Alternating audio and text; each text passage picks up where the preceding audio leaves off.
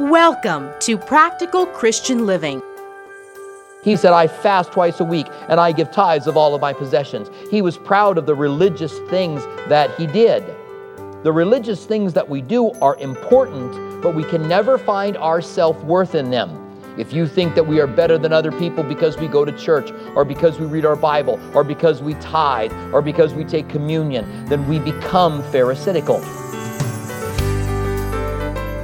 Hi there, you're tuned into Practical Christian Living, where God's Word becomes practical and applicable to what we do and how we act long after this radio broadcast is over. We are in our series, Jesus Appointments, as we look at someone we might never have guessed Jesus would take the time to not only approach and meet with, but call to follow him.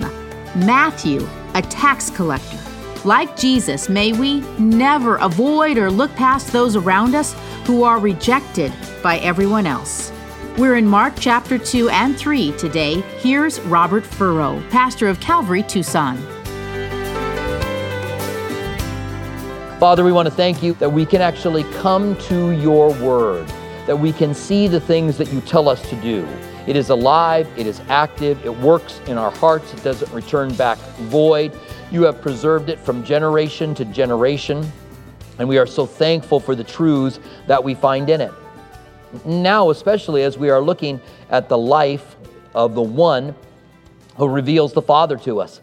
And as we see these appointments, and we pray that your Holy Spirit would be with us today as we study your word. In the name of Jesus, we pray, amen. We're in the middle of a series called Jesus Appointments. And the study today is looking at the Matthew appointment. It's actually very short. The appointment with Matthew was very short, really quick, but what comes after it, this contrast and comparison, is really profound. Matthew was a tax collector. Tax collectors were considered to be sinners. They were looked down upon by the religious elite. And so what follows after Matthew is called is this contrast between the Pharisees and those who are sinners, between tax collectors and sinners. So we're going to be looking at that comparison and contrast between the tax collectors and the sinner. A tax collector was seen as a traitor because they worked for Rome. In fact, it must have been interesting. Jesus also called someone who was a zealot, Judas, who would have been political. Matthew worked for the Romans. I often wonder what kind of conversations they must have had around the campfire. The religious elite were the scribes and the Pharisees. The tax collectors found his place among the sinners. He would gather together with those who were immoral, those who were sinners, because they weren't received and accepted by others. These, the tax collectors and sinners, were looked down upon by the religious Pharisees, Sadducees, scribes, and lawyers. In fact, you remember that when Jesus was having a meal with Simon the Pharisee, he was invited by Simon over to his house, and Jesus went. He went to go meet with Pharisees as much as he did go to sinners, but he went over to his house, and while he was there, an immoral woman came in, and she fell down at his feet, and being overcome by her sin, she began to weep and cry on his feet, and then to wipe the tears away with her hair. And Simon said in himself, if this were the Messiah, he would know who it was that touched him and would not let her touch him.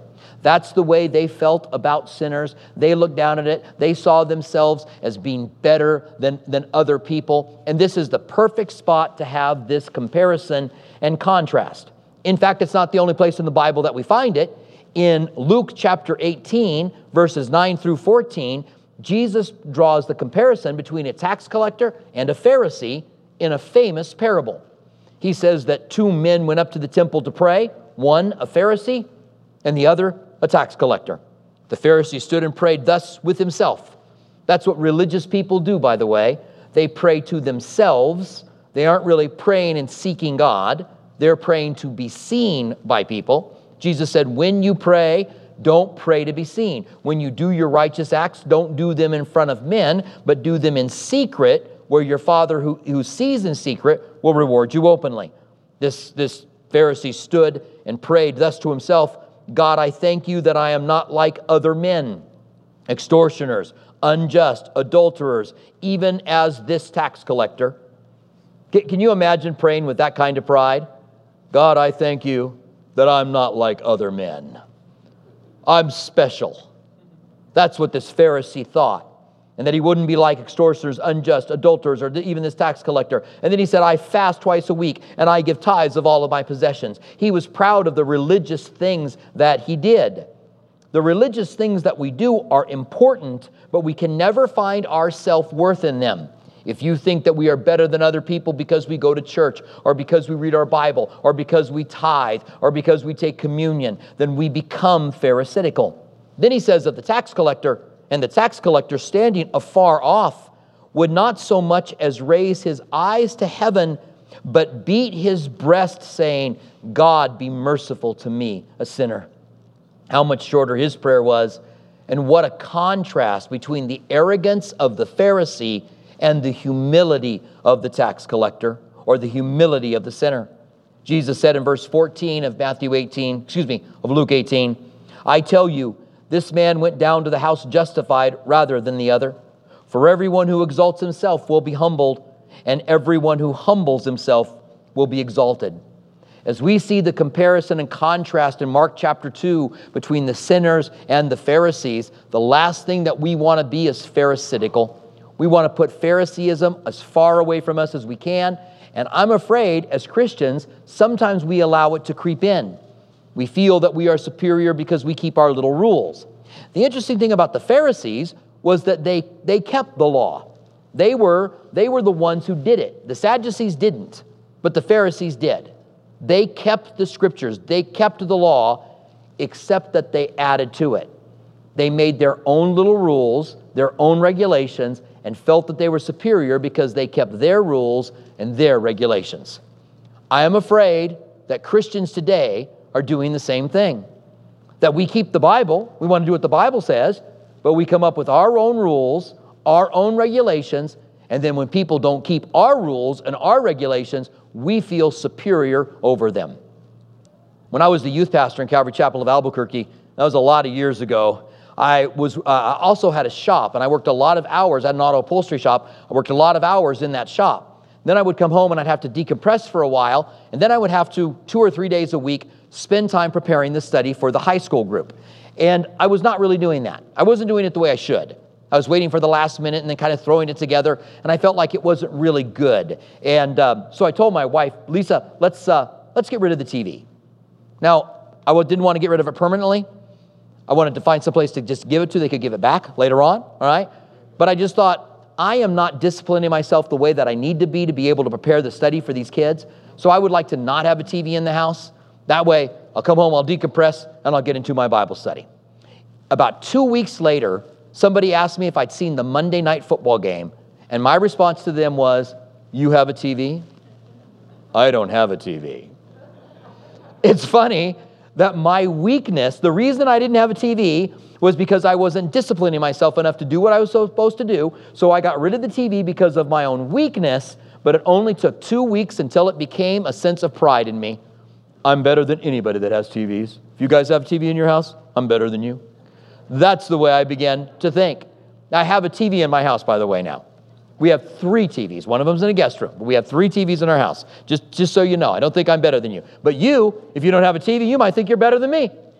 This is the contrast that we find between these Pharisees and Levi, or Matthew, the tax collector. So let's start in chapter 2. We see it in verse 14. It says, as he passed by, he saw Levi, the son of Alphaeus. Now this is Matthew. And it tells us a little bit more about Matthew, by the way. It tells us that he is probably from the tribe of Levi. I guess you could have the name Levi without being from the tribe of Levi, but you got to think there's some connection between the tribe of Levi and Levi, the son of Alphaeus. Maybe his mother was from the tribe of Levi. Maybe his father was from the tribe of Levi. Remember that John the Baptist's dad was from the tribe of Levi because he was a priest, but his mother was related to Mary, who was from the tribe of Judah. So John the Baptist's mom was from the tribe of Judah. Her dad was from the tribe of Levi, so they didn't always intermarry with the same tribe. So maybe Levi had one or the other. But if he was really a full-blooded Levite, I wonder if his mom or dad had aspirations for him to become a priest. Oh, if he could just go into the ministry, if he could just go take care of the temple, I'm going to name him Levi in hopes that he'll go and do it. And then he becomes a tax collector. As he passed by, he saw Levi, the son of Alphaeus, sitting at the tax office. And he said to him, "Follow me." So he arose and followed him. What a short appointment. He walks up and sees him there. He says, "Follow me." And Levi goes, "All right." And he lays everything down and he follows him. What an example of obedience. How I'd like to have that kind of obedience when God clearly says something to me, that I would respond that quickly as Matthew does. And we think about this one who was a tax collector and how God chose him to write the first of the Gospels. The first one that we come to is the guy that was sitting there. In verse 15, it says, "Now it happened as he was dining in Levi's house." Here we have a tax collector. Tax collectors made their money by charging people too much. They had an amount of money that they were paid, but if they could collect more than they were supposed to, they got to keep it. When a tax collector asked John the Baptist, "What should I do?" John the Baptist said, "Don't collect more than you're supposed to." They collected more. So Levi has a house, has wealth, and Jesus goes to his house and eats a meal that's from the money that he's done collecting taxes. This is something the Pharisees would have never have done. They would not have entered into a tax collector's home. They certainly wouldn't have eaten food that was bought with money from collecting taxes.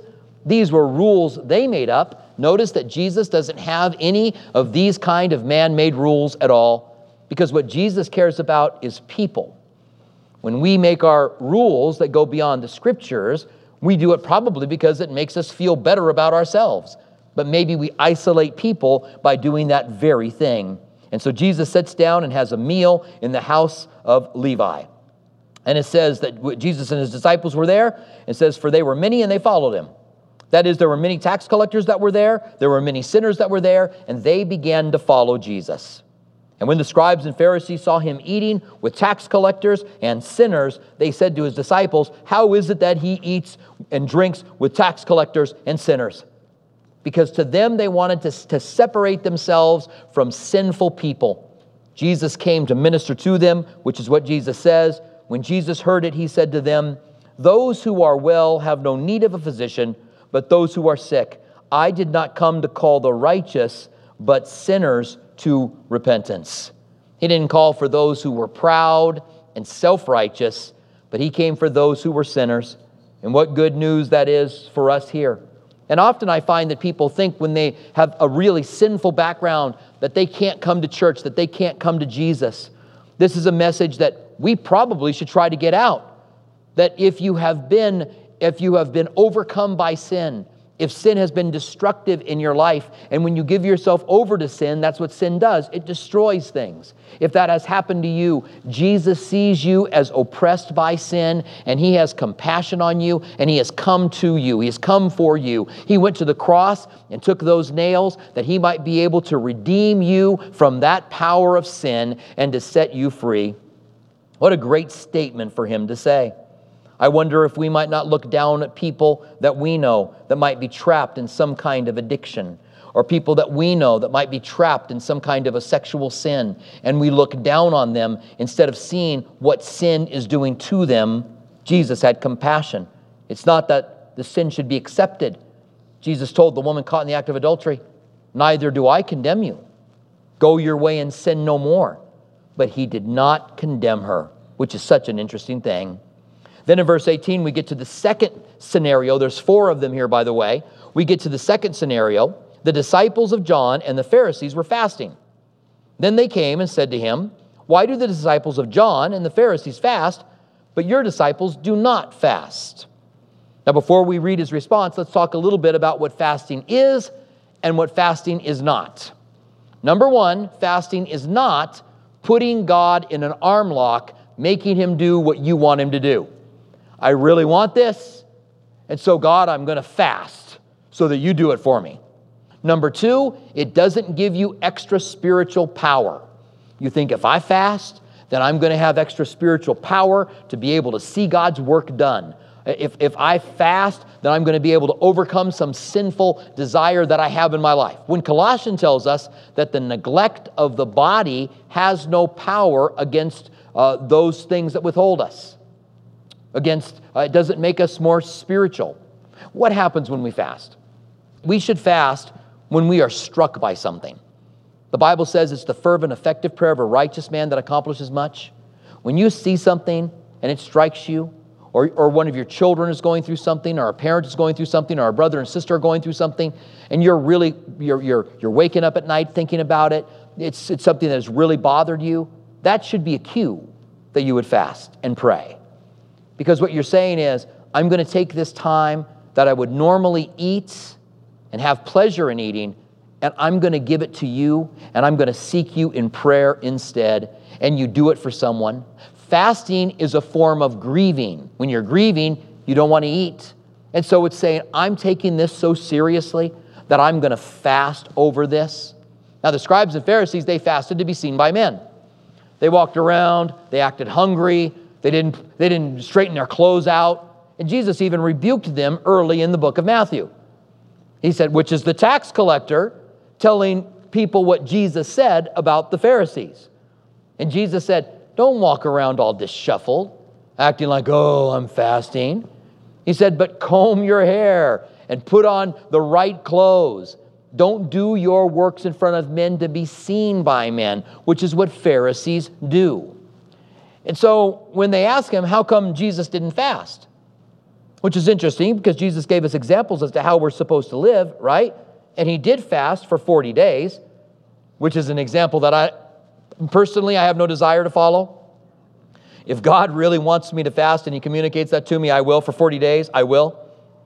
When I fast, it's interesting, and I fasted a lot when I was younger to try to overcome sinful desires, because I thought and was taught that if you fast, you get power to overcome sinful desires. But it was funny, as soon as I started fasting, I started craving food I didn't even like. Didn't even like it. But as soon as, you know what? I didn't even have to miss a meal yet. I just had to go, I'm going to start fasting right now. And then a few minutes later, oh man, desiring something that you couldn't even have. So it says that Jesus said to them, can the friend of the bridegroom fast while the bridegroom is with them? As long as they have the bridegroom with them, they cannot fast. In other words, there's a time to fast and there's a time not to fast. You don't fast when you're rejoicing, when the bridegroom is there. You fast when you're not, when the bridegroom is gone. He says, but the days will come, verse 20, when the bridegroom will be taken from them, and they will fast in those days. Years ago, I did a wedding, and the groom and bride told me that they really wanted to consecrate their marriage to God. And so they were going to do it by fasting for the first 3 days of their marriage. I told them, I appreciated that they really wanted to start off consecrating their marriage to God, but I'm not quite sure that's the best time to fast. The opposite. You should feast on those first 3 days. You should rejoice. You certainly don't want to be mourning. I hope you're not mourning for the first 3 days after you're married. That's not a good thing. There was days of fasts that were called in the Old Testament. God said, call a day of national fasting because the children of Israel were doing things they shouldn't want to do. But there were 7 feasts that were mandatory every year. 7 feasts. Once in a while they would call a fast. But there were 7 feasts of time of gathering with God and rejoicing. There's a time to fast and there's a time not to fast, is what Jesus was saying. And when the bridegroom is there, it's not a time. But he would be gone, and they would find themselves struggling and going through differences in life and really being moved. I also should say one more thing about fasting. When Jesus came off of the Mount of Transfiguration, his disciples had been trying to cast a demon out of a boy, but they couldn't do it. And so Jesus came and immediately casted the boy out. Casted the demon out. He cast the boy out of the demon. He cast the demon out of the boy. And the disciples later said, how come we couldn't do it? Jesus said, because this kind only comes out by prayer and fasting. Now, you might think, well, then you do get spiritual power from prayer. No, I think that he means prayer and fasting for that boy. Really saying, this kid is oppressed. Jesus really cared that he was oppressed by this demonic spirit. He was passionate about it.